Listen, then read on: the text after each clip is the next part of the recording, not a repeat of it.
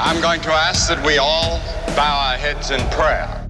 Just start rattling off all the bad things I've done till you get tired of hearing about them, or what?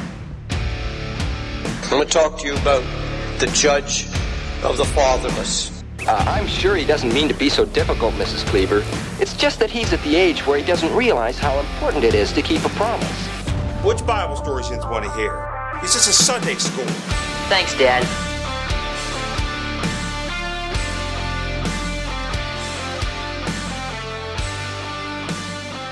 Welcome back to the Faith of the Fathers podcast. I'm your host, Carl Gessler, here to reignite the faith of our fathers, and I'm doing that today in my van because I made an agreement for my wife that I would go with her and the family for a field trip to the state park, Chimney Rock State Park, here in Rutherfordton County in North Carolina, and neither of us realized that it actually was like a two-part thing where there are classes for the kids in the morning and then hiking in the afternoon. So it was a much bigger commitment than I realized, and I'm on a bit of a time crunch.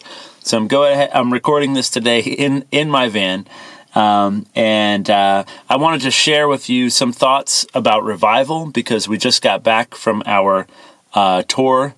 We called it the Mobile Church Tour, which you could call all of our trips the Mobile Church Tour. That's kind of what we do. We are modern-day revivalists. I should say I am, and I take my family along with me. You know, in the old days, the Methodists would send around circuit riders who would go from village to village where most places didn't have a church, and they would be kind of like a traveling minister to try to minister to people on the frontier. We live in a time, in America, we have churches all over the place, but we don't have revival all over the place. We don't have churches that are filled with the power of the Holy Spirit. We don't see lives being changed all over the place. And so my goal is to see that happen in America. So I wanted to talk a little bit about what is revival. We went chasing it. I don't think we've caught it yet. And in truth, there are lots of different ways of thinking about revival. What is that? For some people, that's like a meeting that their church puts on every year. They say we're having a revival, which means they have church services every day of the week for a week or maybe 2 weeks or whatever. There's a lot of emotionalism. There's a lot of hype. There's a lot of pressure to get you to respond, maybe to come make some kind of commitment to the church or come down front, confess some sins or something. That's not what I'm talking about when I talk about revival. When I think of revival, I think of people genuinely coming under the conviction of the Holy Spirit, people who have been lost, coming to faith, people who have been stuck in sin, being delivered, people being filled with a passion and a love for Jesus, and just beginning to get their lives organized around the confession that Jesus is Lord. So this is nothing extraordinary. I mean, it is the goal of the church, although it doesn't seem like in many places that is actually the goal of many of these places we call church. That's one of the reasons my wife and I started doing church in our home, because with all the shutdowns in 2020, it made me realize that so many of, I guess I kind of knew this, but it was just like it was the final nail in the coffin of just realizing that the priorities of many of these organized structures of religion. Let me back up a little bit. When people look at a church building, they say that's the church, and I agree. Many of the churches in that building, but the church, there is only one church, and it's all those who believe in Jesus. If you believe in Jesus, if you've been baptized, you call him Lord, and the Spirit of God lives in you, you are the church. Wherever you are, whatever you're doing, you are the church. What we call church, I think of more as a ministry. It's an organized ministry. So they meet in this building, they have a structure, they have a mission statement, they have methods to trying to achieve their goals. And so when I look at these different churches, I look at them as ministries, not as like competing churches. There is one church, and the church is in many of these denominations, many of these box churches and traditional churches or whatever. But not many of them are actually meeting the objective that I have when I'm doing ministry. My goal is to see lives changed. I want people delivered from demons. I want them delivered from pornography. I want them delivered from addictions. I want them delivered from depression, from a spirit of suicide. I want them to have the joy of the Lord. I love to worship. I'm a worship leader. I've been doing that for over 20 years because there's nothing I want to do more. I enjoy it. I love it. It's not the music. Like, I enjoy music. I love music, but that's not really, I didn't get into leading worship because I love music. I got into leading worship because the joy of the Lord is my strength. I actually didn't play music at all until I began to worship. I would say that I became a worship leader, and by being a worship leader, eventually I became a musician as well. But my first love is the presence of God. That's what I want. That's what I'm after. And I'm always amazed when people don't share that passion for God's presence, especially people who call themselves Christians. It's like, why? This is like the best thing in the world, to be in God's presence through worship. So one of my objectives is to see people come into a place where they just want to worship. They just want to be in God's presence. They want what He wants. They're passionate about what is right. They're willing to die for what is right. And so when we travel around, my goal is to see lives changed. When people shut down their churches because the government said so, when they shut down their churches, especially in this case, when they don't actually believe what's being told to them by CNN, which you never should anyway, but when the news is telling you to be afraid of this, be afraid of that, and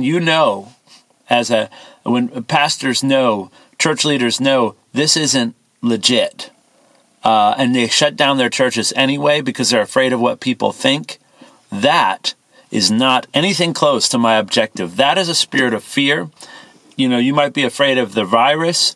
You might be afraid of what people think of you. Both of those are ungodly fears. Now, I'm afraid of the government, and I admit that, and sometimes that has made me act the wrong way, because fear is not from God. The anger of man does not achieve the righteousness of God.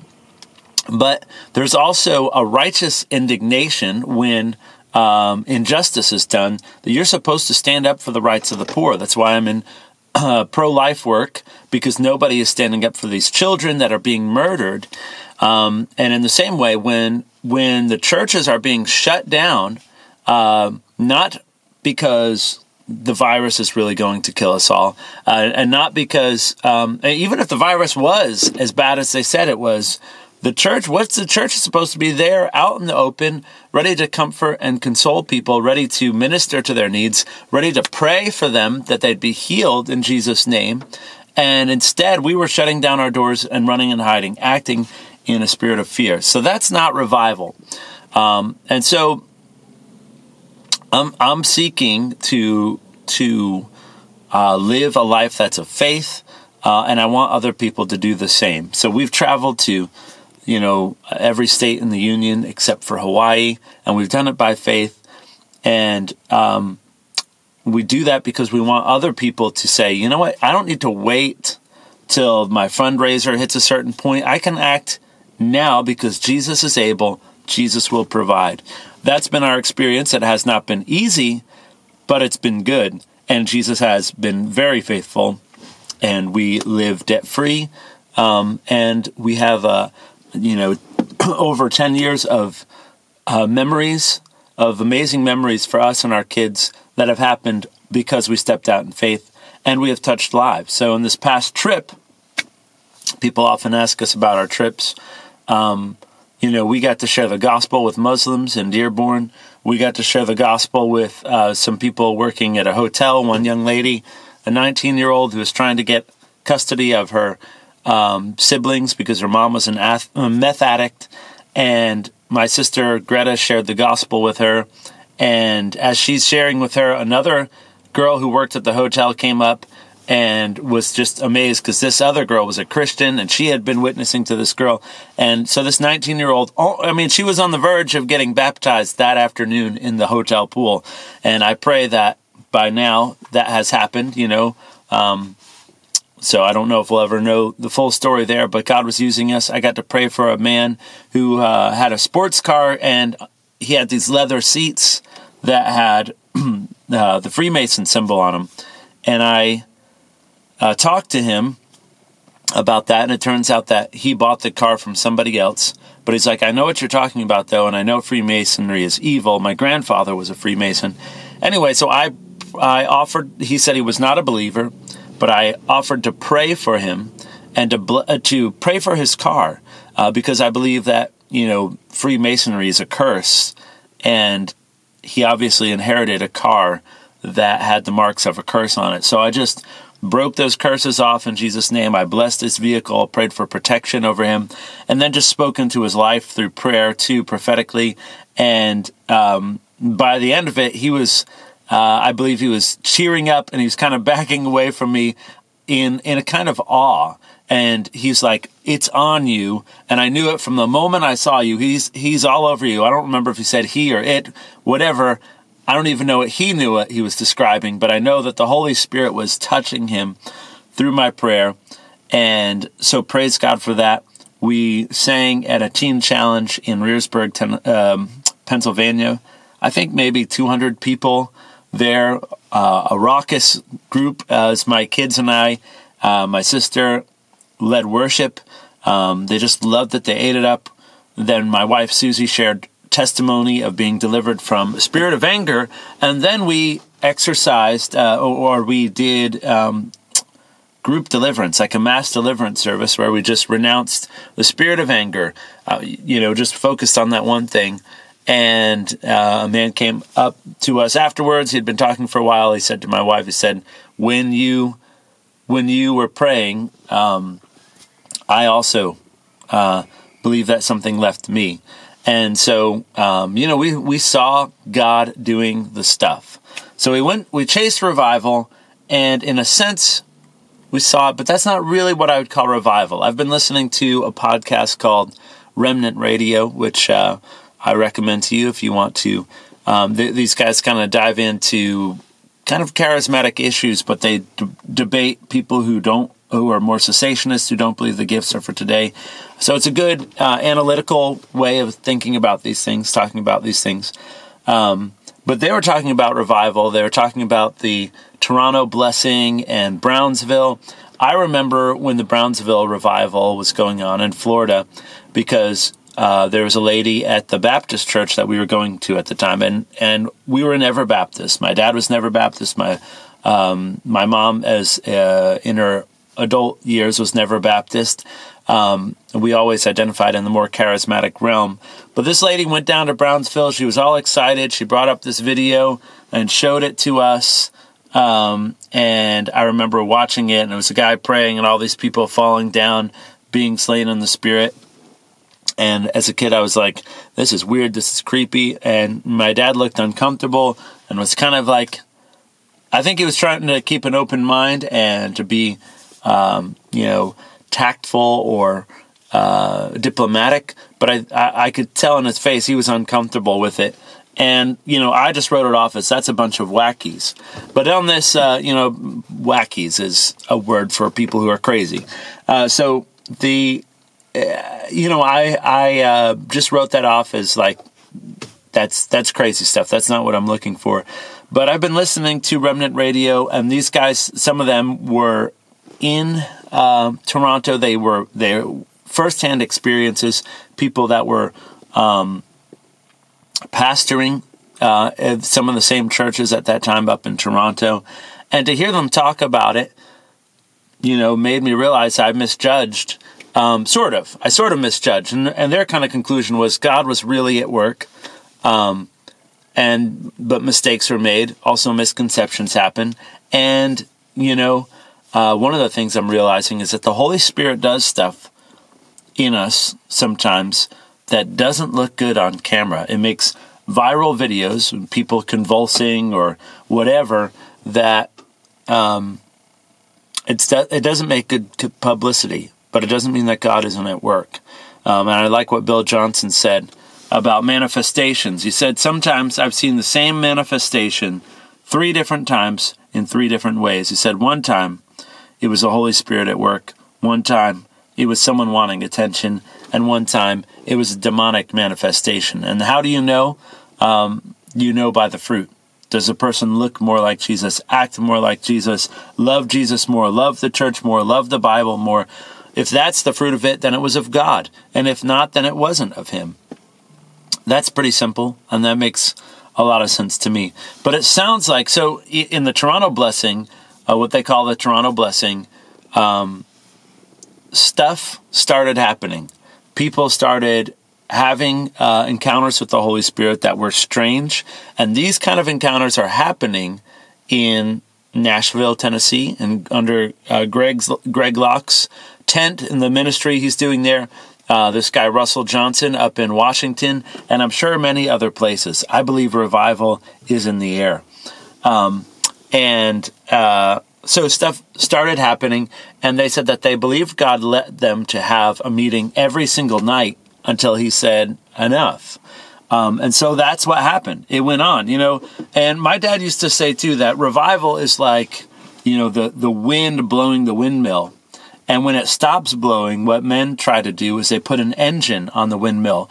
But in one case, the wind is blowing the windmill and it's actually creating life. It's creating energy that it gives life to the community. When you put an engine on it, it's actually taking energy. And so sometimes things look the same, like a revival meeting. That's like we're gonna have a revival meeting all week, but it actually saps the energy out of us because it's not a move of the Holy Spirit. And so some people think the reason I said all that about the Toronto blessing is because that I can see that as being what we would call a revival, a genuine sovereign move of the Holy Spirit. And by sovereign, I'm not saying that people weren't praying for it, that people weren't posturing themselves in a position where they were, cooperating with God and asking Jesus to move. But it was still a sovereign act of God. God started doing things. So Jonathan Edwards, apparently, he was an old-time preacher in the Great Awakenings, and he saw some of these things. And he was a Calvinist, very much a Calvinist, and not one we would think of as a charismatic. But these things started happening because he was living in the days of a revival that was an act of God, not the act of man. And so I think a lot of times what we call revival is something that is strictly, not maybe strictly is too strong of a word for it, but it is a sovereign act of God. But when that's not happening, and on Remnant Radio, some of the things that they said on there, which I think were really good, they said that revivals, there's one thing in common with every revival that has ever happened, and that is that they come to an end. Revivals always come to an end. And he said that they must come to an end because people can't function in revival. You can't live constantly in revival because, going to prayer meetings every single night that go long into the night, you can't work, you can't parent that way. So they can't go on forever. So that leaves me with the question of what do you do when you're not in revival? Because obviously a revival is a blessing. It's a blessing to a community. It kind of wakes up a community to say, Jesus really is alive. He can change your life in an instant. His presence is better than anything on earth. Now, once you get that, and the revival is over, now what do? I think you need to live in personal revival.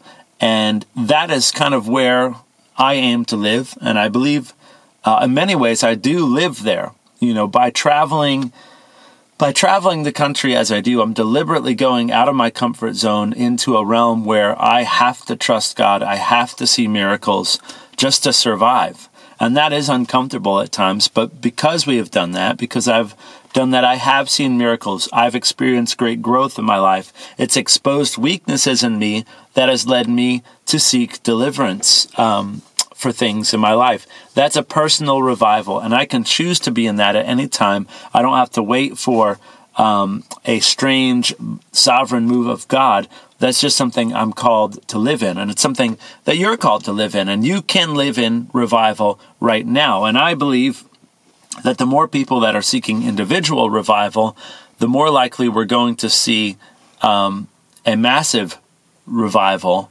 come sooner. It's going to come out of that.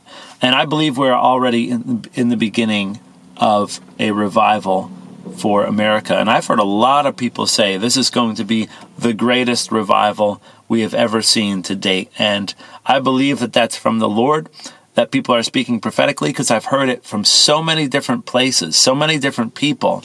And I just think that that must be what the Lord is saying right now. And I'm excited about it.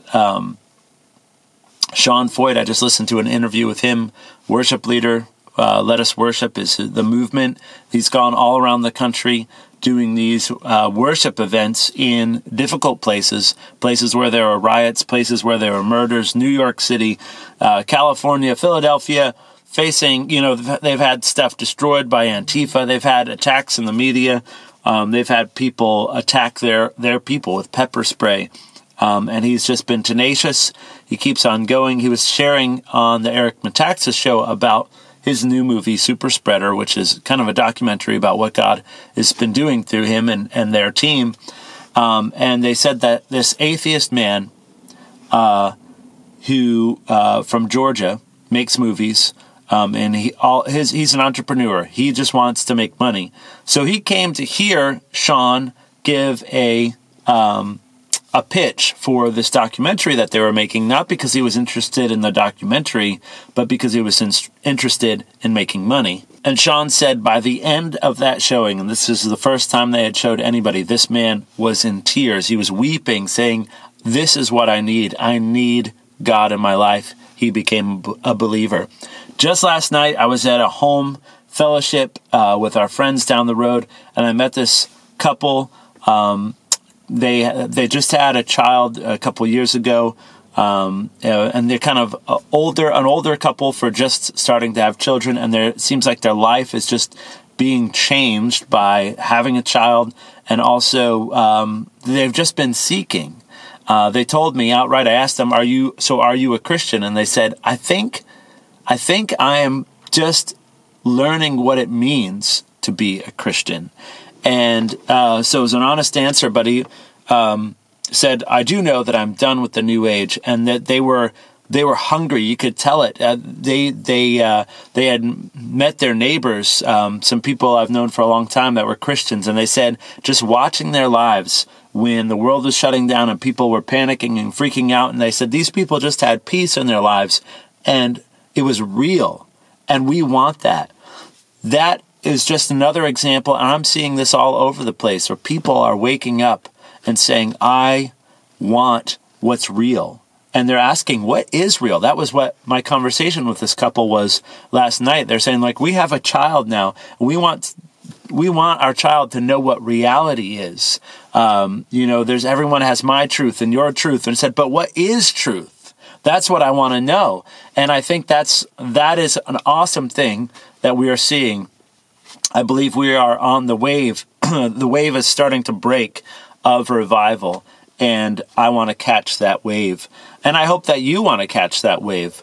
And I believe that we can. Again, I think personal revival, we're all called to live in that.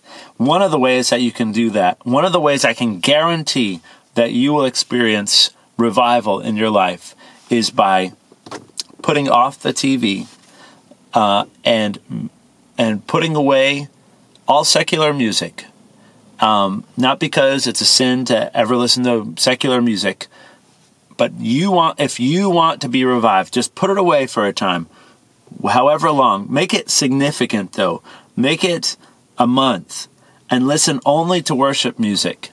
And make sure you get up and you read your Bible every day. At least read a chapter a day. Your life is going to change. I guarantee it. If you will do that, your life will change. And it's just going to be the beginning of a change. When you do that, you're going to notice a profound difference, and there's going to be a deeper awareness of how much how much junk is in your life that is really stealing from you. You think it's benefiting you. Just like the TV, we get home from work, we pop on the TV because we're tired, we're stressed, we need some entertainment, something to take our minds off the things that worry us. But in actuality, there's a place for entertainment, but the way that we do it is more like a drug, where it's like, I don't want to face these things, and this numbs my mind from thinking about it. So we never get free. We never actually arrive at peace because we're too busy using coping mechanisms. And let's just put that away and receive the way God wants to do revival. All right, so the family's getting in the car, which means that I have to end this. So I'll see you guys next time.